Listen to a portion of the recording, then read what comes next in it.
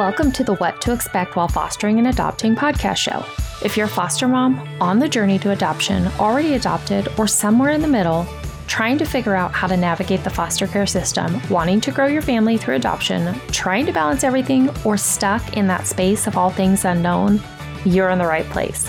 What if there was a way to fast track your knowledge, prepare you for the good and the hard, and somebody who could answer that long list of questions I know you have? Hi friend, I'm Christine Marie, biblical mindset coach, adoptive mom, and previous foster parent of 77 children. Yep, you heard that right, 77 kiddos. I'm your host, and my goal is to help make your journey a lot easier by sharing my best tools, techniques, and skills that helped me pivot from foster care to adoption, fully surrender, and trust the process. I'm about to bring some calm to the chaos and show you how to navigate through this journey with a whole lot of grace. So go grab your cup of coffee and let's jump in. I remember when we were in our foster parent training course, they were very clear and they did a section on attachment. So if you have gone through the foster parent training, you will remember this well, hopefully. And what they talked about was that a lot of kids who come into the foster care system struggle with attachment or will have diagnoses of attachment disorders. This is really definitely like a spectrum. I wanted to spend today going over in this episode about how to build bonds, that relationship that you have with your foster child, and attachment strategies. This was something that I really had to learn on my own. And yes, I got that, maybe hour, 45 minutes worth of training in that course on attachment. And so I thought, okay, I get it. Like they've had some trauma, they've had some hard life experiences. So they're definitely going to struggle in these areas, but it's nothing that a whole lot of love, a nurturing home isn't going to help with. I was so wrong, you guys. And so that's why I wanted to share these with you today and talk about this. So I would, if I were you, any child that you've taken, I want you to assume, even if they're a baby, that there are some areas that need to be strengthened in attachment for your child. The very first thing is understanding attachment. So I wanted to spend a few minutes talking about 4 different attachment styles so that you can have a baseline and then see the importance of why you want to really use these strategies for every single foster child, whether they're a baby or a teenager. The first thing is a secure attachment. This is a child that has grown up in a healthy environment. They feel safe. They know that their parent or caregiver is reliable and they're going to take care of their needs. They are really comfortable when you're going to be holding them. I think of my boys. They had a very healthy pregnancy, or I had a very healthy pregnancy with them. And they were born and they were nurtured and cuddled and loved and spoken kindly to. And they felt comfortable crying. They felt comfortable that their needs would be met. They weren't struggling in their attachment. So this is what would be identified as a secure attachment. I want you to have that healthy expectation that most kiddos that you will get into your home will not have this secure attachment. Even, yes, babies. And I say that because it depends on, did they have in utero exposure? Were they in utero in a place of domestic violence happening around them? Like I said, whether it's a baby all the way up to a teenager, these are just good strategies. So number 2, this would be like an anxious attachment. Children with this style of attachment will feel really insecure. They might be super clingy, dependent, always be needing validation, and almost panicky, like nervous that you're going to leave the room. And as you take more children, you'll be able to identify these different styles of attachment quicker. So this would be an anxious attachment. The next one would be an avoidant attachment. These children tend to be very independent, very kind of emotionally distant. We struggled with this one with one of our daughters, and they might avoid emotional connection, intimacy. They are completely self-reliant. If you go to hug them, they might tense up really tightly. They don't want to depend on anybody else. like they can take care of themselves. And so this can be found in a child that was severely possibly neglected and did not have their needs met for maybe long periods of time, or they just didn't have a caregiver that was attending or meeting their needs emotionally or physically. The other one is a disorganized attachment. We struggled with this with another one of our kiddos. This is somebody who maybe has had a frequent change in caregivers. They've maybe moved from multiple different homes, or maybe they were with their biological parents and they had multiple different people in and out of their lives caring for them. And so they really didn't know who was going to meet their needs. And so they became open to whoever. They could be avoiding people, anxious, they could be fearful, confused. They might want closeness one moment and then nervous the next moment. They're just really kind of all over the place with how they respond to people, and maybe even a different response to the same person at multiple different time periods. So that's just such a brief overview, but I wanted to give you the baseline so that you can really customize your approach to the kiddo in your home with how you parent them. Now, these strategies are going to be really helpful for you to have with any child, no matter their attachment style in your home. These are just really great things for all foster kids. I actually think a lot of these are great things for all kids. Now that we've taken a look at the attachment styles, the first thing I want to talk to you about is consistency. It's super important, day in, day out. I consider this your Groundhog Day approach. Stable, predictable. Sometimes this takes a very long time, and sometimes even years of every single day, Groundhog Day, for them to feel safe and secure, and that everything is going to be predictable. So it would be a little bit different if you have a baby, but even all the way up from like a toddler, like 2 years old, it depends on the mental capabilities of this child. You could even do, even at a super young age, there's ways you can modify this. So schedules. Every single day, if this toddler or child or teenager is going to be going to school,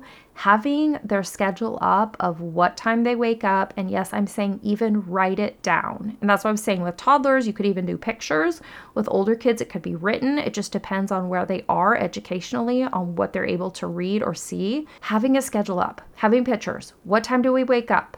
What time do we brush teeth? With kiddos that have like sensory processing or autism or speech delays, I did like a PECS, P-E-C-S system, where it was a visual of every single step that they're going to do. What time they wake up, what time they go to school, a picture of the school bus, and you can get more detailed if you want. We would put one of their schedules in their room, and then we would put one of the schedules in the dining room so that no matter where they were, they could go double check the schedule. We had some kiddos that were with us that were super wanting to be in control and not depend on me or any caregiver in the home because they had that avoidant attachment or that anxious attachment. And so they would go look at the schedule and then look at the clock.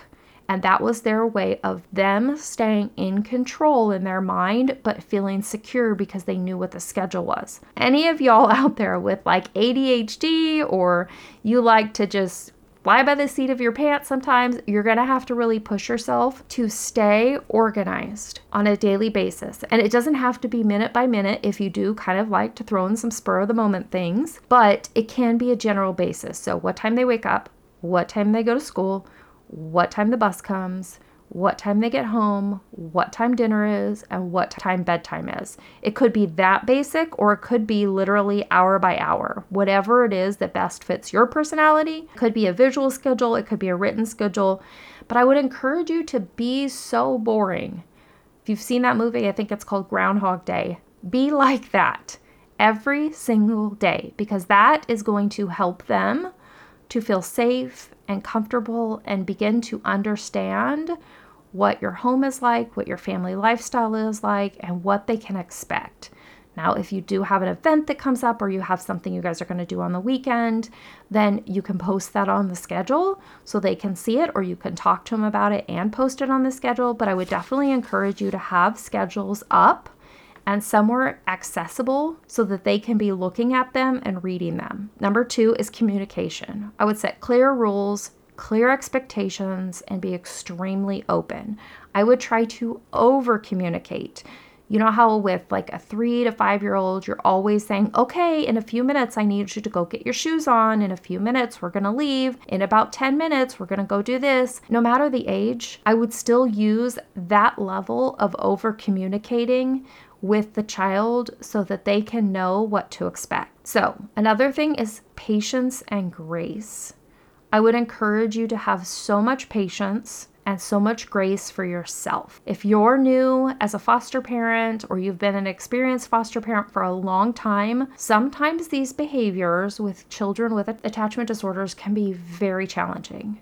And I'm definitely sugarcoating this. So those of you who have been foster parents for a long time, or maybe you have adopted a child with a more severe attachment disorder, you know I am definitely sugarcoating this. So it is challenging. And every trauma you've ever had in your life, every single weak spot in your emotion is going to literally be pressed and jabbed and pushed. Exuding the most amount of patience that you possibly know how, and then giving yourself grace for not being perfect. Because I promise you, the longer you are a foster parent, the more experiences that you go through, the more children that you bring in or foster, you will get better and better and better. So I want you to just give yourself a lot of grace. It's impossible to know the brain pathways that have been created in these children because we will never know all of the traumatic situations that they've been through. There's just no way to know. You could guess that everything that the caseworker knows is about 10% of what the child's been through. There is so much that the biological parent will never share. There might be stuff that the biological parent doesn't even know about, and this child would not be in the foster care system if it had not been so extreme. So just know, whatever you know about this child or the trauma that they've been through, just know it's probably about 10% of the actual case of what's happened. Patience will be required, extreme patience.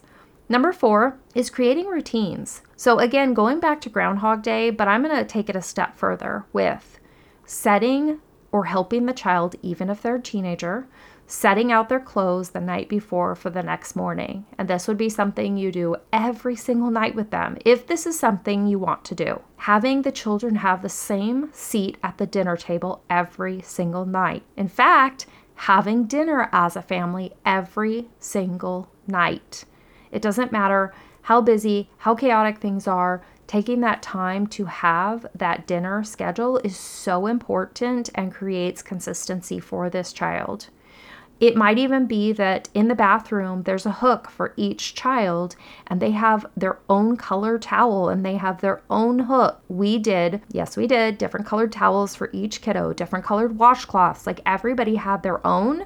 And so they knew what to expect. Oh, red is my towel, red is my washcloth, red is my loofah in the shower, red is my toothbrush. Now you don't need to go to that extreme, but having it be the same spot. Do they have their own drawer in the bathroom where their own stuff can be? Having sometimes, one kiddo take some other kiddo's toothpaste can be extremely disruptive for one child. And it's just a piece that can make attachment worse because they don't know what to expect. So the more organized you can get, the more predictable that you can get, and including those routines, the same seat in the car. Everybody picks a seat, and this is where we always sit, and we don't change it because then that child gets to know, oh, that's my spot. That's where I sit. It might seem silly at first, but it's just another piece of consistency. Another is play. Play is so important. So often these foster kids have to grow up too soon. They might have missed out on those typical developmental play stages. So even if they're in high school, in middle school, and maybe they don't play with Play-Doh, buying some Play-Doh and putting it out on the table after dinner or putting it out before dinner and just sitting down with them and being present and saying, hey, I've never really built anything with Play-Doh before. Would you mind showing me how to use it? Or maybe you get a Lego set, or maybe you get a big box of Legos and you sit down and build with them. You can find something that is interesting and fun for them and just do it with them. A lot of times when we took our daughters to play therapy, even when they were older, they would do painting, or there was some sort of artistic thing that they did that would help them to kind of tune out the rest of the world. Could also be done with music. finding out which type of music they like, and maybe you turn it on in the kitchen before dinner. Maybe you turn it on in the car, their music, right? Something they love in the car, and you sing with them and you just have fun. That's a great way to help relieve the stress and to help them connect with you. Just let go of their emotions for such a brief time. So another few things are having a trampoline.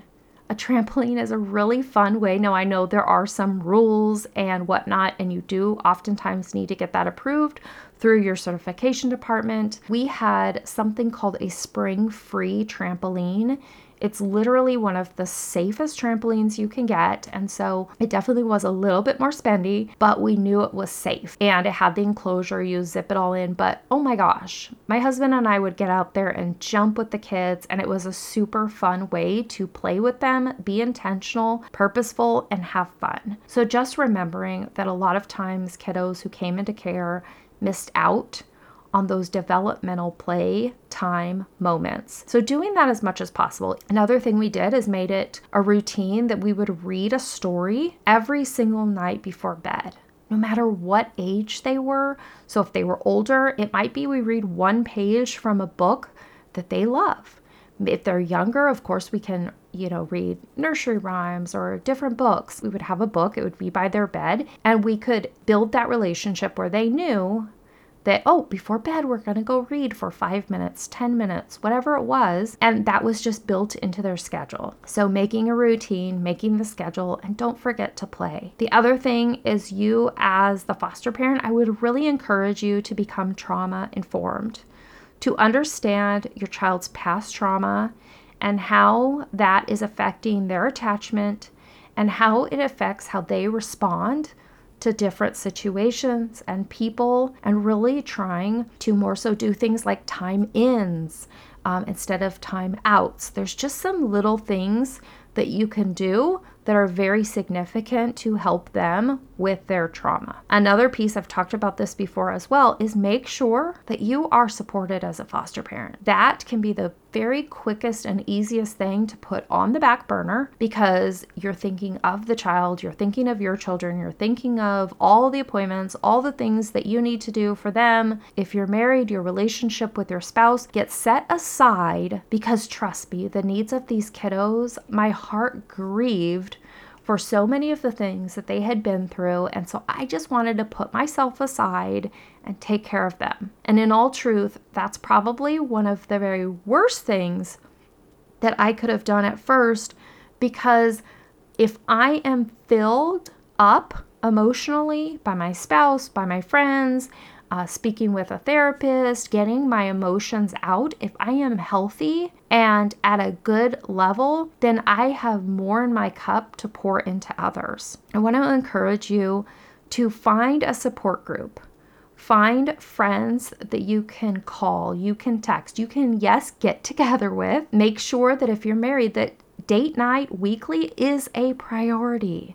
And yes, I understand that it's hard at times to find childcare, but make that a priority, because I promise it can get so easily out of alignment. And as I mentioned before, I will be opening up. I currently have a Facebook group. You can search What to Expect While Fostering and Adopting on Facebook, and you can find our group of like-minded mamas, and you can definitely get in there, get engaged, share your stories, and get connected. But I will also be opening up a membership site the very first of the year with training, coaching, group coaching for those of you who are interested in that and who don't have a supportive network. Because something I have heard a lot recently is, yes, there are different online Facebook groups for foster parents and adoptive parents, but it's not that community of unified people walking the same journey and needing coaching, needing individualized help. I definitely recognize that that's a need out there, and so I'm stepping into that very shortly. So if that is something that you're interested in, definitely go join the Facebook group that we have right now, and I will be letting you guys know as soon as that is available. Another thing, celebrate every small win of the child. So whether you're doing potty training, whether it's, they did good on their cursive at school, whether it's they got up and went to school, whether it's they didn't throw a fit or have an emotionally hard morning, you guys look for the smallest, tiniest wins that you can celebrate. And maybe you're doing a lot of celebrating at first, but it's so important because remember, these children have come from really hard traumatic life situations, and I would personally assume there wasn't a lot of positive reinforcement in their home. That was just always my assumption, and the reason I had that assumption is because a lot of these kids with attachment disorders, they eventually get to the point where it doesn't matter if it's good or bad attention, they'll take both. They don't care. So what I really wanted to do and what I would encourage you to do is I would make sure that celebration of small wins constantly is the main focus so that they can begin to rewire their brains to see, wow, that feels really good. And sometimes that means ignoring the negatives that they're doing and intentionally looking for the positive so that you aren't feeding the good and the bad equally. I hope that makes sense. And also just remembering that every child is going to be so different. It's really important that you pay so much attention to this child, to what they're vocalizing, what they're not vocalizing, trying to understand their attachment style as quickly as possible. And yes, that includes getting them into counseling, getting them into therapy. And again, I would recommend getting yourself into counseling because a lot of times people can see things that we don't see. So maybe you're describing some of their behaviors to your counselor or your therapist, and they're helping you come up with maybe suggestions on how you can parent them. And if you're doing that weekly check-in with a counselor or a therapist, then they can help guide you. I personally, that probably would have been one of the biggest things I would have done that I didn't do is have a counselor or a therapist that I was seeing weekly along my entire journey. These are some of my best tips for building the bonds and helping with attachment with your foster children. Hey friend, I hope that you loved today's episode. I pray it blessed you and helped you see that you have a friend in your corner who truly understands what you're walking through. If so, would you share this episode with someone who's been praying for a breakthrough in their own journey? It would also bless me big time and help others to find this podcast if you would leave a review on Apple Podcasts. You can also submit your questions, topics that you would like covered, and find a community of like-minded mamas in my private Facebook group by searching What to Expect While Fostering and Adopting on Facebook. See you next time.